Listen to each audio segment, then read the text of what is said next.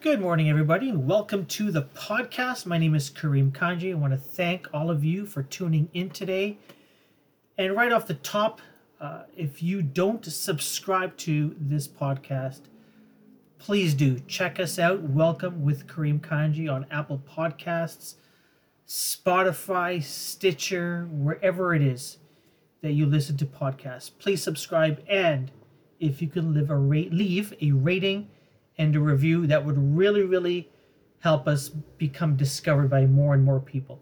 And we're hoping that more and more people will come by the podcast, subscribe, and listen to some amazing stories by some amazing people. Today's episode, I have a chance to speak with author and former 3-time Olympian, 5-time world champion, and former goaltender for one of the top hockey teams ever, Sami Jo Small. The name of her book is The Role I Played, Canada's Greatest Olympic Hockey Team. And it's a very interesting inside look at Team Canada, inside look at women's hockey, an inside look at how society treats women's athletes versus male athletes. Sami Jo Small played on 3 Olympic teams. 2 of them won gold. 1 of them won silver. But as she tells in the book, she never received 2 of those medals because she was a third-string goalie. So I highly encourage you to read this book and learn more about that. But this book is phenomenal. And my conversation was so much fun. Sami Jo was just amazing to speak with. She was very generous with her time, very generous with her insights. And so, here it is, my conversation with former Olympian, world champion, Sami Jo Small.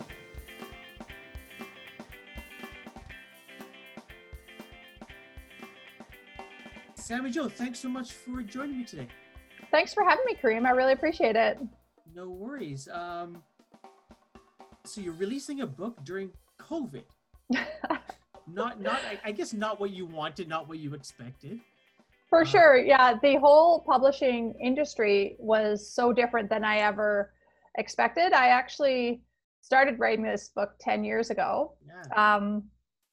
We can get into sort of the ups and downs in there. I had a daughter and got immersed in being a mother.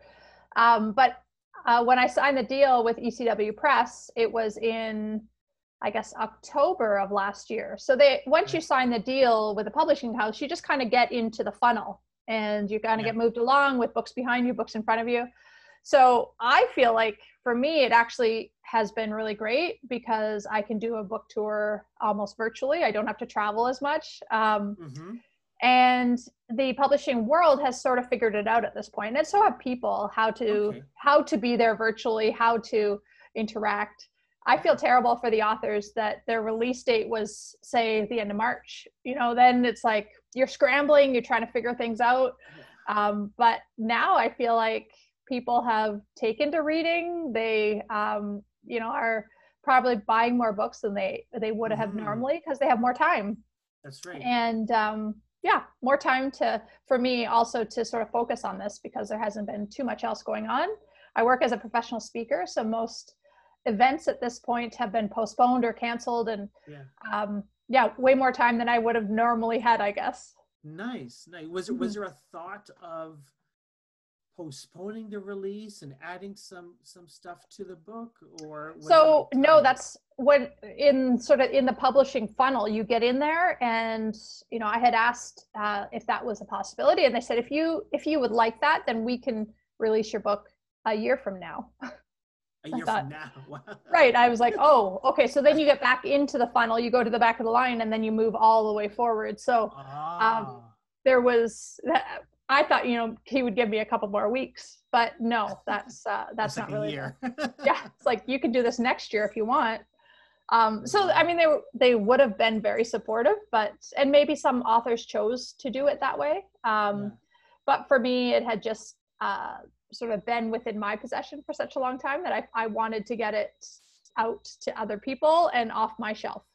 Yeah, totally get it. Especially since you've been writing this, I know not constantly, but working on it for a decade now. It's like, okay. For sure. And I can always make changes. That's the thing, that it's like a piece of, artwork that you look at it and like, I love painting, but I can't have my own paintings in the house because I would always want to change it, or I see the mistakes. And that's what when I look at the manuscript, every time I would open it up, I would make all these changes. And so I think my editor finally was like, okay, let's just move this through and it's good enough. Like people are not going to know the nuances that So yeah, that's is that your painting over your shoulder there? Or no, this elephant here actually was a thank you gift at one of the speeches I gave. Wow. Which is very cool. And then the one above it, do you see that one right there? That one is okay. It's kind of a landscape, but it's made from hockey equipment. So it's a friend of mine, Liz Peed, who is a renowned artist here in the GTA, has done some large installations. This was just a little thank you gift that she gave me for coming to my goalie school. But so the clouds are like broken helmets. Really? And okay. the trees are like cut up pants. Yeah, it's really cool. You don't see it until you're like really close. Oh, that's really neat. Anyway, so yeah, I do love art. Yeah, perfect.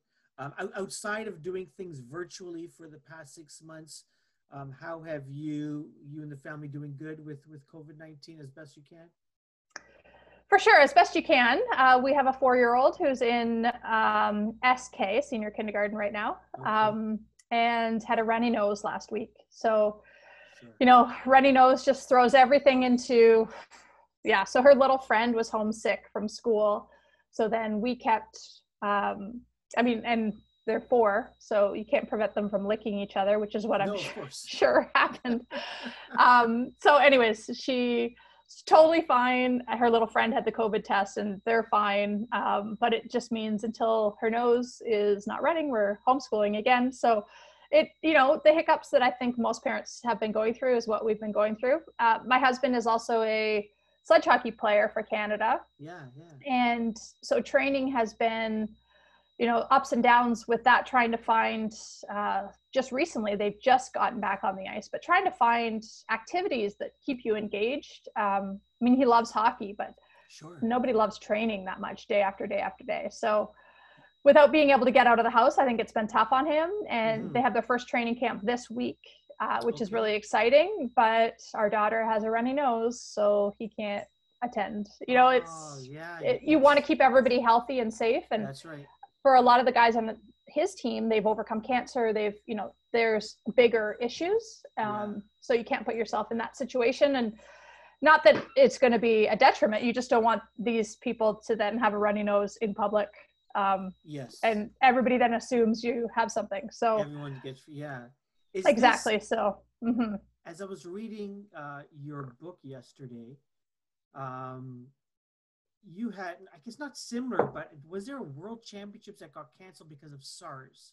That's correct. Yeah. In 2003. So we went through, it's funny, I was editing that chapter when the quote unquote beginning of the pandemic hit Canada. And I say quote unquote because I think, it had been going on overseas, but that's really when Canada shut down. And there were so many similarities as an athlete at the time, being angry at these decisions being made, just wanting to go over, just wanting to play, not really understanding the bigger picture. And it was almost like history repeating itself. And I think because I had gone through that, I could help my husband in the situation that we were in to be okay with feeling that sense of loss. And I shared that with the current hockey team as well, that you have to acknowledge what's happening. And I think more than just hockey, for everybody, this is an important message, that it's okay to feel the way you're feeling, whatever that is, and to acknowledge it, because we can't move past it, I think, until you are either sad or you're mad or you're angry or you're hurt, you're depressed, whatever the situation is. I think that You have to acknowledge it and talk about it in order to kind of move forward. And in 2003, when we went through it, we had some real rifts on the team. Some people were super scared, didn't want to go.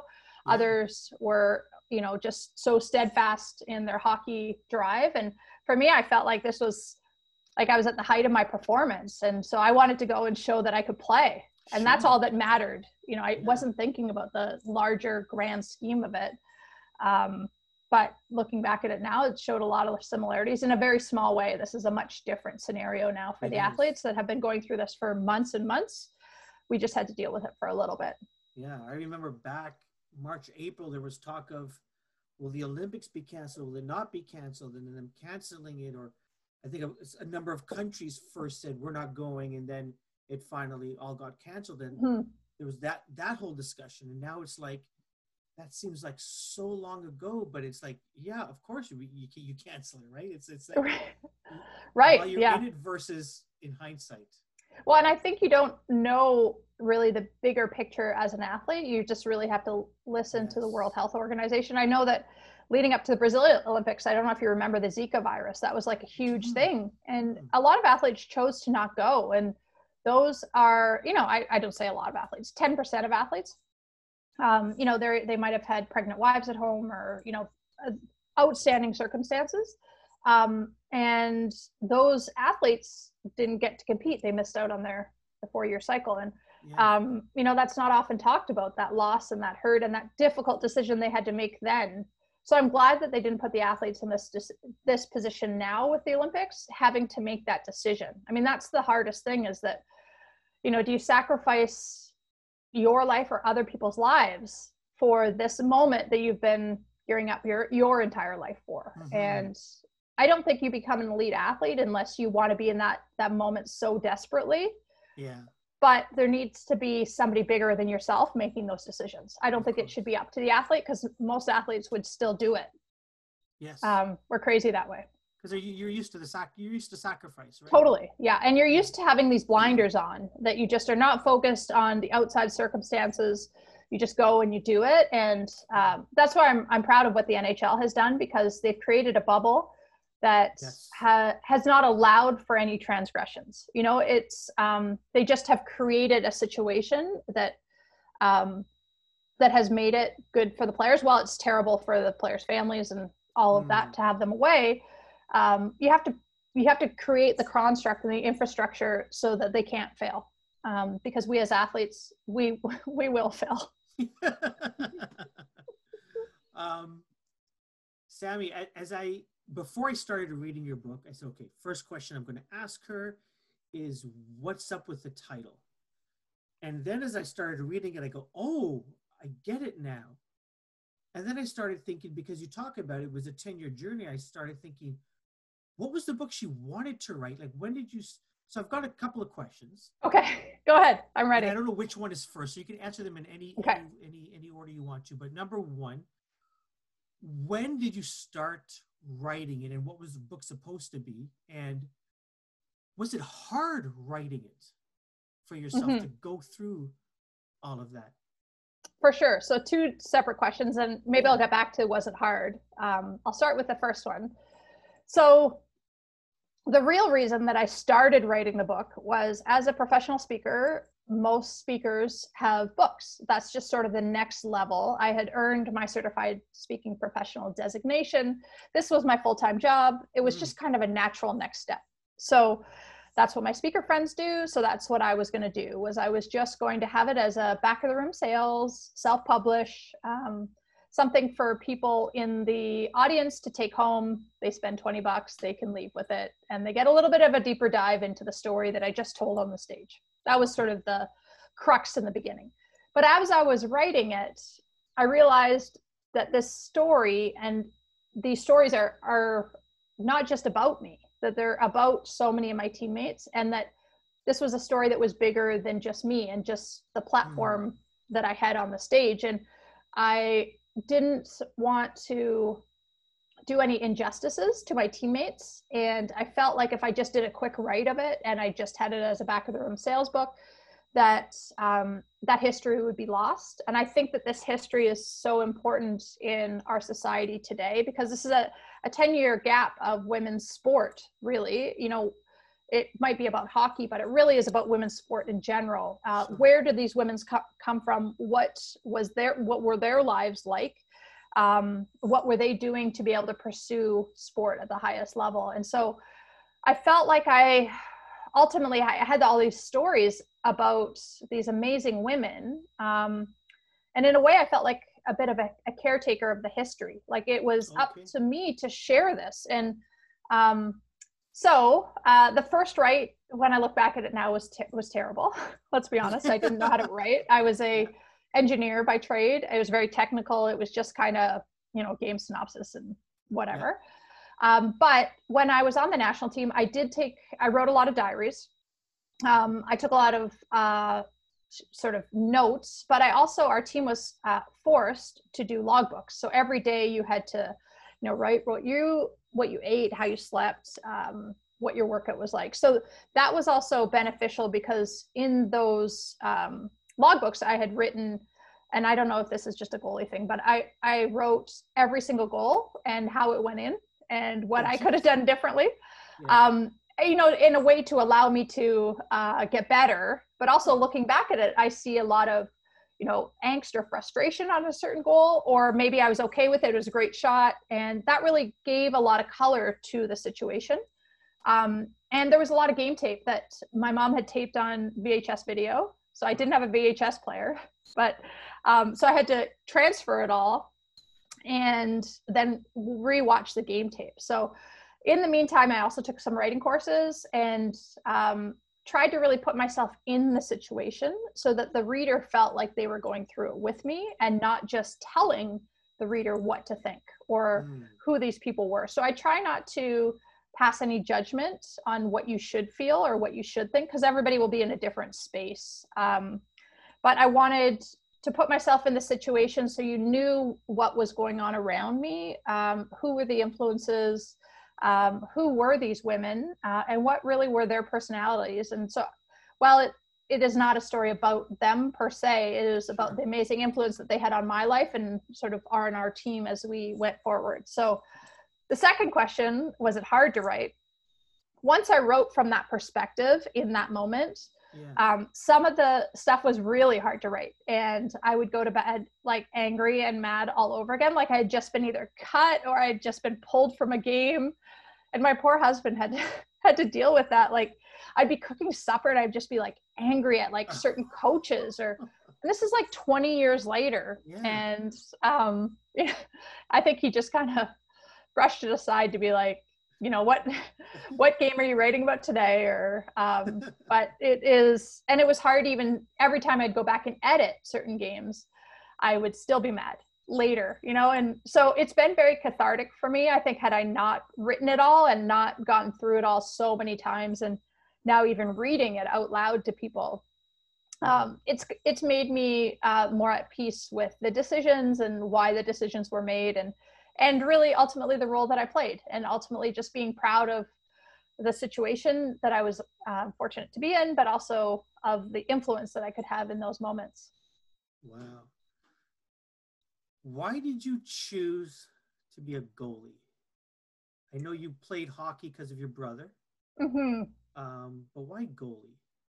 So I really liked, I mean, ultimately, I just really like the equipment. I would watch Hockey Night in Canada, and it just looks so cool. Like these guys just look like warriors. I don't know. It was awesome. I used to sit in front of Hockey Night in Canada, and I would have, I would like draw pictures of the goalies as they were playing in my youth. And so I always kind of gravitated towards goaltending when we were playing street hockey. I just really liked it. My brother tried a year of goaltending when he was 9 years old. So that was sort of the family tradition, is I wasn't allowed to actually become a goalie until I was 9. So I tried it when I was 9, and my parents said, you know, once you try it at the beginning, you have to do it for the entire season. So my brother tried it at the beginning of the season, and he hated it, and he had to like last through the entire season. So he was the kind of goalie that would be like a Ron Hextall and come out and just smash you because he'd be angry at letting a goal in.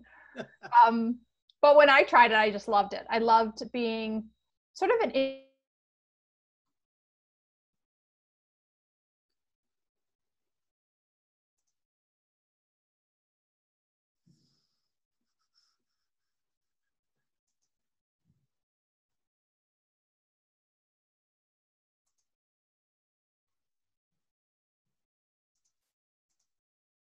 boys hockey.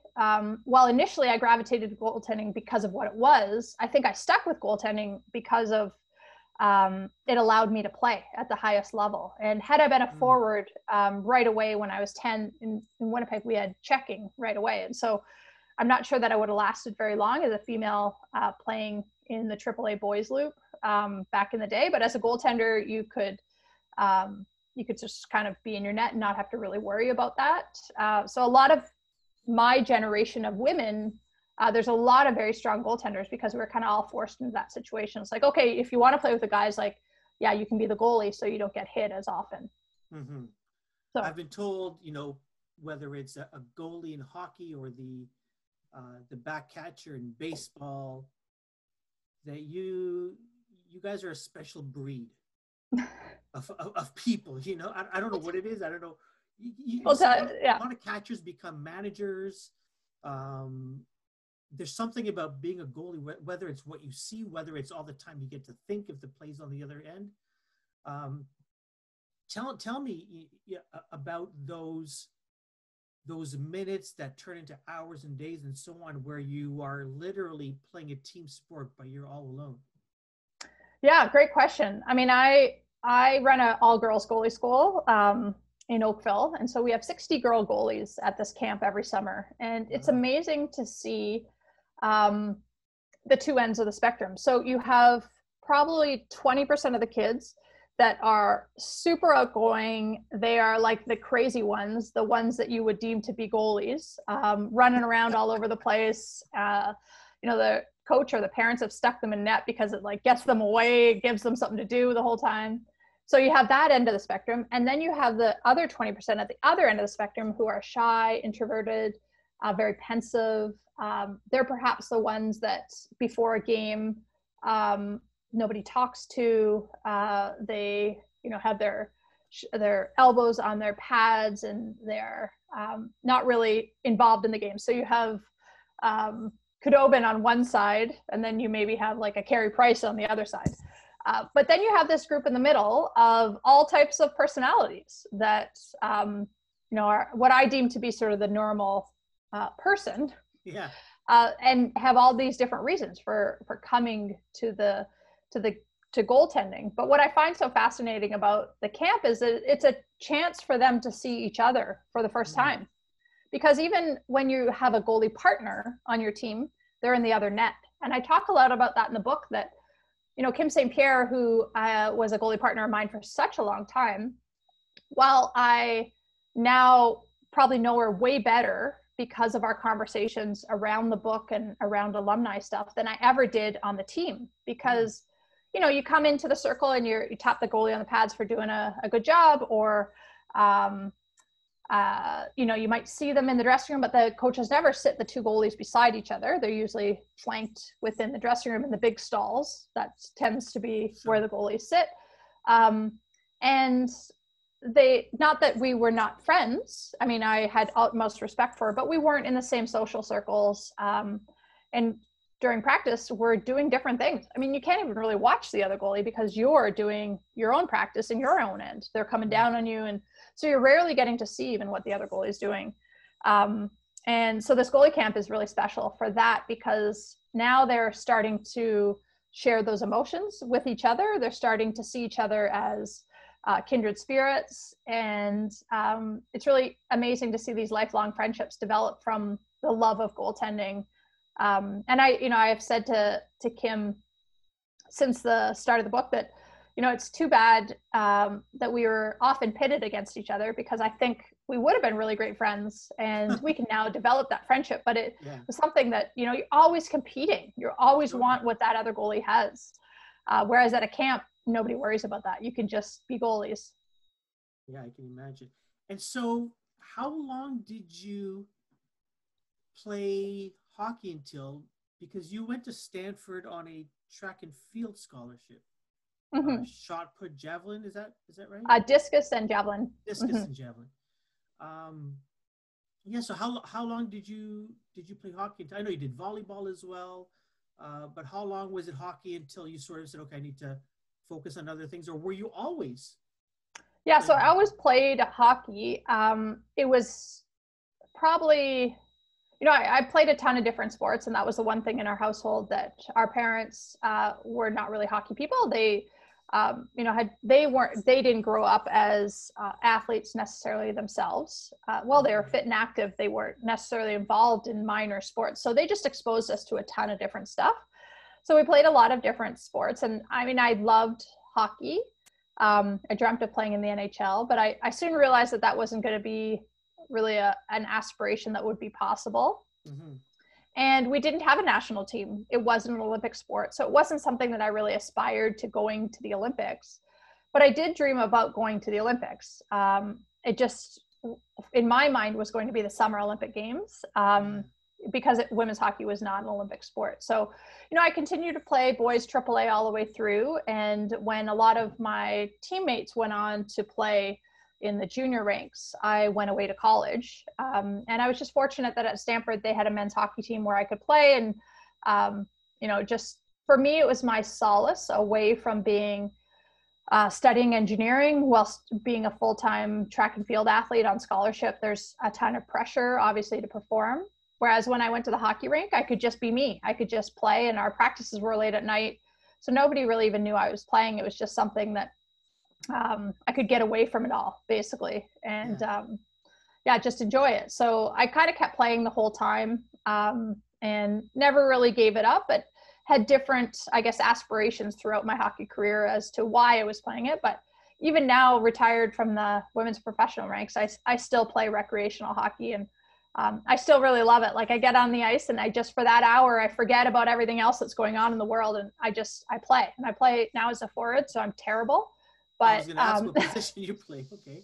I play in a women's rec league as a forward, and I'm terrible, but I love it. I feel like a little kid in a candy store every time I step on the ice, not a middle-aged woman. So that's what sport can do for us. Wow. So you still love the game. Did you, through all of the ups and downs, especially in your,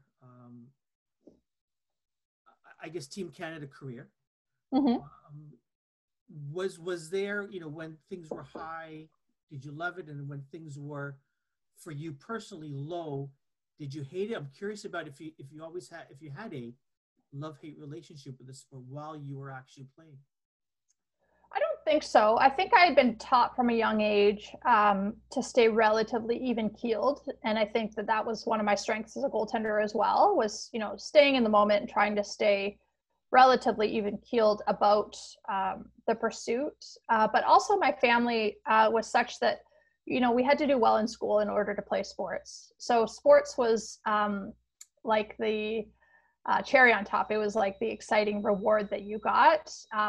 And anytime that sport made me mad or upset, or I was, angry at it, my parents were constantly like, well, you don't have to do it. Like, we'll take you out of it if you're going to be this way. So I had to really learn to deal with those emotions, deal with the ups and downs. I also played so many different sports that, say I had lost a volleyball game and it was a terrible game, I'm moving on to the next water polo game, and I'm moving on to the next practice, and so I didn't really have too much time to dwell on setbacks. And I think that served me well later in life as a goaltender. So,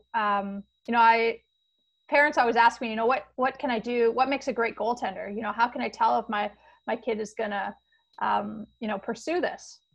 And the mark of a great goaltender, to me, is the ability to deal with failure, is the ability to overcome what is perceived as either an injustice or a failure on your part, and move on to the next shot. And that's not easy. And I tell little kids, I've let in millions of pucks in my life, and you always have to move on. That doesn't mean that you can't feel those emotions, but as soon as that puck drops at center ice, you need to want to stop that next puck, and you can deal with those emotions later. So that's why I would use the journals to write down basically every goal that was scored on me in those journals, so that I could sort of park it and put it aside and move on with how I was going to improve, rather than lingering too long in the feelings. And I think I tried to do that in the book too, is that I share with the reader what it's like to feel these emotions. But in feeling these emotions, that's the first step to moving on to the next stage. And I don't think that, whether it's hockey or sport or life in general, we need to allow ourselves to feel these emotions, and be okay with it and acknowledge it. That sometimes life is just hard. Life could, sometimes life sucks, and that's okay. What do we do with it? How are we going to move past it? We can't just pretend like it's all rose-colored glasses all the time, because for most people it's not the reality. Yeah. Has your daughter shown any interest? So she hates it. There you go. As a matter of fact, there you go. Yeah, as a matter of fact, she hates it. So for the longest time, hockey is what took mommy and daddy out of the house. And so I think she associated it with that for a long time. We bought her equipment the other day. So this is sort of the year that you would kind of register your kid for hockey. And so she is very much a girly girl, and I am very much not. So this is new for me. She's into dance. She's into just tutus and makeup. And I mean, that's all she wants is like makeup for little kids. And it's like, where do you get this? Your mom doesn't even do any of this. But she is her own little person. So it is amazing to see now through different eyes, likely what my mom had to go through, because my mom would have loved to have that little girly girl. But she got me. And so she had to drive to the hockey rinks, and she had to do all these things that, were not what her social circle of friends were doing. So now it's my husband and I have, make a conscious effort to encourage her in what she's doing, whatever that is, whether it's, playing pretend unicorn invisible mermaid for the 20th time. You got to just encourage them to be themselves. And what we want to do is expose her to a lot of different things. So we had her playing soccer this past summer here in Mississauga. And, to me, I think she loves the friendships she makes. She loves the ice cream she gets after. So whatever it is that gets them being fit and active. And at the end of the day, I don't care what it is. Yeah. As long as she finds something that makes her happy. And while I would love it to be hockey, right now it's she balks at it every single time. But we'll force her to do it a few times and see how that goes. Yeah. As I'm reading your book, there's a part in it where I think it was the first Olympics. You were the third goalie. Correct. Yeah. And so you're sitting in the press box, and I'm reading it, and you don't go on ice for the medal ceremony. And in my head, I go, okay, fine. She's not wearing a uniform. And then I find out, wait a second, you don't even get a medal. Mm-hmm. And then I read somewhere else, much later in the book. And by the way, I love the way you wrote the book. Oh, thank you. Back and forth, it's really cool. But then I read later in the book about the Canadian Women's Hockey League, and like next to no pay. And part of me is, as I'm finished reading, I go, this is also like a discussion on women's sports, not from the perspective of, yes, women can play sports, but sort of how we treat men's sports versus women's sports, or, men's athletes versus women's athletes. I thought, okay, an Olympic team is going, it should be sort of equal on how you sort of reward. But even on men's hockey, in your book, you're right. Yeah, the third string goalie actually gets a medal. Mm-hmm. And so I don't know. I want to ask her. I want to sort of have this discussion on: are we getting better on how women's leagues or women athletes are perceived, or how they are rewarded? Whether it's everyone gets a medal or whether it's pay. Sort of want to get your thoughts on where we are these days. For sure. So I one of my friends said the other day, Anastasia, who's a CBC sports reporter, that sports is a good microscope on society. And I think, in that decade, this really does portray where we as women were in Canadian society.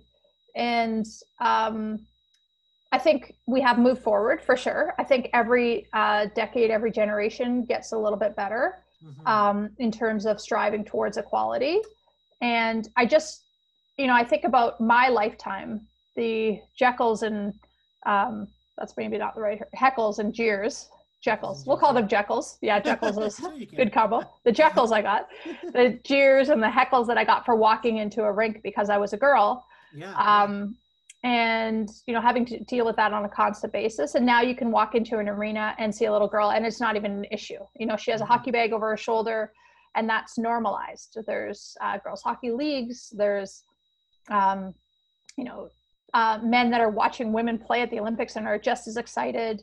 So we have come a long way. And a lot of the guys that I grew up playing with now coach their daughters' teams. Wow. They are involved in women's sport. And that's really amazing to see. Now, that's not to say that we've gotten to the point where it is equal, but I think we can't just suddenly get there. We need to continuously make strides and continue to push the envelope. And generations need to go through the experience of being around women in that situation. So what I see now with a lot of the NHL guys is they might have played college hockey at a institution where there was a women's hockey team as well, and they were treated equally at that time. And they have maybe a sister that plays hockey, maybe their mother played hockey. These guys are, of a different generation than me. So the acceptance of just female sport in general, I think is really making strides. And as we strive towards women professional leagues, like the WNBA, like soccer, softball, Athletes Unlimited, that is sort of the new women's professional landscape of women's sports. It's all new, it's all exciting. Yeah. But there's a lot of work to be done too. And that it doesn't mean that it's going to instantly be done. There's a lot of work that has to be done by, everybody in society to lift up women in society in general. There's still a discrepancy of pay within the workplace. And once that kind of goes away, I think sport will follow suit as well. I don't know if you remember the Canadian Hockey Summit that I think it was after the men lost in 98. It was maybe in 99 or 2000, Molson Hockey Summit. And I can remember Vladislav Tretiak being on stage, and he at the time was in charge of Russian hockey. And Haley Wickenheiser asked him point blank, why does Russia, because they were terrible at the time, yet they were a men's hockey superpower. Why does Russia not put money into women's hockey? And he just point blankly said, women in my country, they don't want to play hockey. And if that was the perceived mentality, that's why they didn't play hockey, because it's, obviously it's a catch-22 when you don't feel included in something, when you don't feel like you're a part of that society, you're not going to put yourself into that. Women's sport tends to mirror the societies that treat women really well. Just like my husband, who is disabled, the countries that do well in disabled sports tend to treat their people with disabilities differently than others. And so, in the beginning, the teams that did really well in women's hockey, Scandinavian countries, North American countries, even countries like Japan that maybe are not a men's hockey superpower, but treat their women with more reverence than perhaps other countries do, tend to do better. So, I don't know if that fully answered your question, but I think ultimately it has changed. We have progressed, and we need to celebrate the incredible advancements that we've made, but that doesn't mean we need to stop. And there's still some ground to be made up, but it will. And I'm confident that as every generation fights for a little bit more, we will see a little bit more of equality within our society. Yeah. Was it, sometimes I can't read my writing, so correct me if I'm wrong here. I'm right there with you. Was it almost 30 years ago that Manon Rhéaume played Yeah, so Tampa she played Bay? in 92 with Tampa Bay. 92. And I remember that. And it's been so long. And so I'm wondering, what are your thoughts on, will we ever see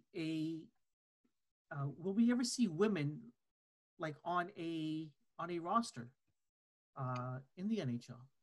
So that's a very, I guess, loaded question, In our because lifetime. yeah, is that the direction that women's sport should be going? Or should we be going to a professional league where women have an opportunity to play at the highest level and not be compared to their male counterparts? Though, those are two very separate issues. Yeah. So, whether women can play at that level that's a whole other question. And that means that woman would have to pursue hockey in a different way that is currently the path to get to the Olympic team. So currently the path to the Olympic team is through some of the major universities where women's hockey is played, and would have to pursue a path more similar to recently Shannon Zabados.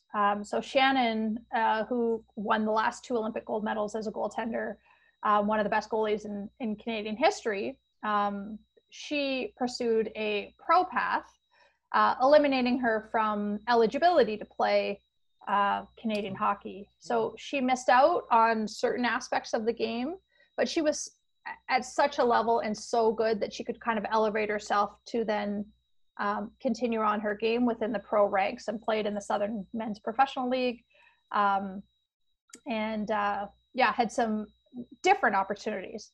But she had to make some real sacrifices at an early age. She played a game with the Tri-City Americans, which ruined her college eligibility. But she was 16 at the time, so you got to make these decisions early, without knowing what the future really holds. So, will we see a woman in the NHL soon? I just don't think that that's the way that will elevate all of women's sport. I think the way to encourage women and have equality is to be able to have the same money available to a women's professional league, and not just to one person. Yeah. We tend to get elevated to a higher level as women when we compete against men. So most men will know Hayley Wickenheiser because she played in a men's league. Most men will know Manon Rhéaume because she played in a men's league. But, people might not have known the name Jana Hefford as well before she entered into the Hall of Fame, because she only played women's hockey. But yet she was on par with Hayley Wickenheiser. And so that tends to be a societal issue. I think that, they're breaking the barriers and they're the pioneers. Well, to me, they are, but there are also an incredible amount of people breaking barriers and pioneers within our game as well that have pushed the envelope to create these professional leagues that we do have. Wow. That is, I never thought of that, whether, how you focus on the different paths, and that's really great thing to think about. I have so many questions for you, Sandy, but I know I don't have all the time in the world with you. People should definitely get your book. Oh, thank you. I Played, Canada's Greatest Olympic Hockey Team, written by Sammy Joe Small. Sammy, one last question for you. Not too long ago, he was also a guest on the podcast, but I read Sean Fitzgerald's recent book. Oh yeah. Before the Lights Go Out, which was, almost hockey is going, basketball is here, kids are playing less and less. How do we save it? And then you end your book off with women's hockey has never been more popular. Things. So I wanted to ask you, where, and specific to hockey, where is hockey? Is Sean Fitzgerald version of hockey, I guess focusing on the big picture of hockey and mainly boys/men's hockey, different from where women's hockey is going? Tell me your thoughts. Well, interesting. I just did a book festival yesterday with Sean. And I think that while we are the same age, essentially, we come at, I think, just life in general from different perspectives, So, is hockey going through everything that he said in his book? Yes. And I loved his book because it really does shed huge light on the lack of inclusivity in hockey, the perhaps direction that it has become very elitist within this country, the expense of it. And I'm even finding that just with registering my daughter for hockey, the decisions you have to make, which organization you join, those have lifelong ramifications, and they shouldn't. She's 4. It shouldn't have any of that. So there's a lot of things that I think that he brings to light that should be changed about hockey, for sure. But I think what hockey, to me, served its purpose as an outlet for play. And while this book is about hockey, I don't think kids have to play hockey, but I think they have to play. I think they have to play something. And it doesn't matter what that is. It doesn't matter what is offered in your community. And if hockey numbers are dwindling, well, let's put that money into something else that kids want to do, and that's okay. I think that it ebbs and flows with society and with what kids are wanting to do. But let's get them up off the couches, not playing video games, and get them out there playing with their friends in situations. And if it means we need to put an extra skate park in the community, awesome. If we need to build a giant mega cricket field like what's going on in Brampton, that's what we got to do. And if we have to build more rinks so that ice time becomes cheaper, then that's what we do. But I think that that's up to the taxpayers to really encourage their elected officials to make those decisions for them. Let's not assume everybody wants to play hockey. Let's put the money where people want to play. And I think hockey is an amazing game. It teaches you so many life lessons. And for me, it was an incredible experience, an incredible journey. But I'm not so privileged to think that that's the only way. That there are so many different ways to ultimately, what is sport for in Canadian society and culture, but to keep us fit and active and healthy citizens. And whatever that happens to be, however that happens to be, let's encourage not just, sport at the highest level, but sport and fitness at grassroots level as well. Yeah, and I think the past 6-7 months have made parents especially sort of realize my kid needs to be active. My kid needs or they're going to drive me bonkers at the house, right? Yes. Yeah. Which is why exactly, like they took gym classes out and then people are like, oh, that's fine, you don't need gym class. But the poor teachers that had to deal with these kids going bonkers, we now know what it's like at home, right? Yeah. Absolutely. Sammy, please tell where can people buy the book and how can they keep in touch with what you're up to these days? For sure. So you can buy the book basically anywhere you buy your local books, whether it's online, Amazon, McNally Robinson, Indigo, Chapters, everywhere hopefully we'll have it. The official book launch is September 29th, which is when it should be in stores and available in stores. However, I have seen on social media that people have picked it up in stores across the country already. So seems to be there. It seems to be shipping out to people. So just search Sammy Jo Small. There's not too many other ones of them, and you can find out where to get it and read all about the journey and my teammates as well. And my handle on most social media platforms is Sammy Jo Small, which is SAMIJO. And yeah, I would love to hear from not just hockey fans, but fans of sport in general. And, how can we, as a society, really elevate these women in this book, but women in general, and maybe minority groups that haven't always had access to sport. How can we get them involved and keep our whole society and communities happy and healthy? Yeah. Sammy, this has been wonderful. This has been a privilege speaking with you. Thank you so much for your time. I really appreciate it. Thank you, Kareem. I really appreciate it. Thank you.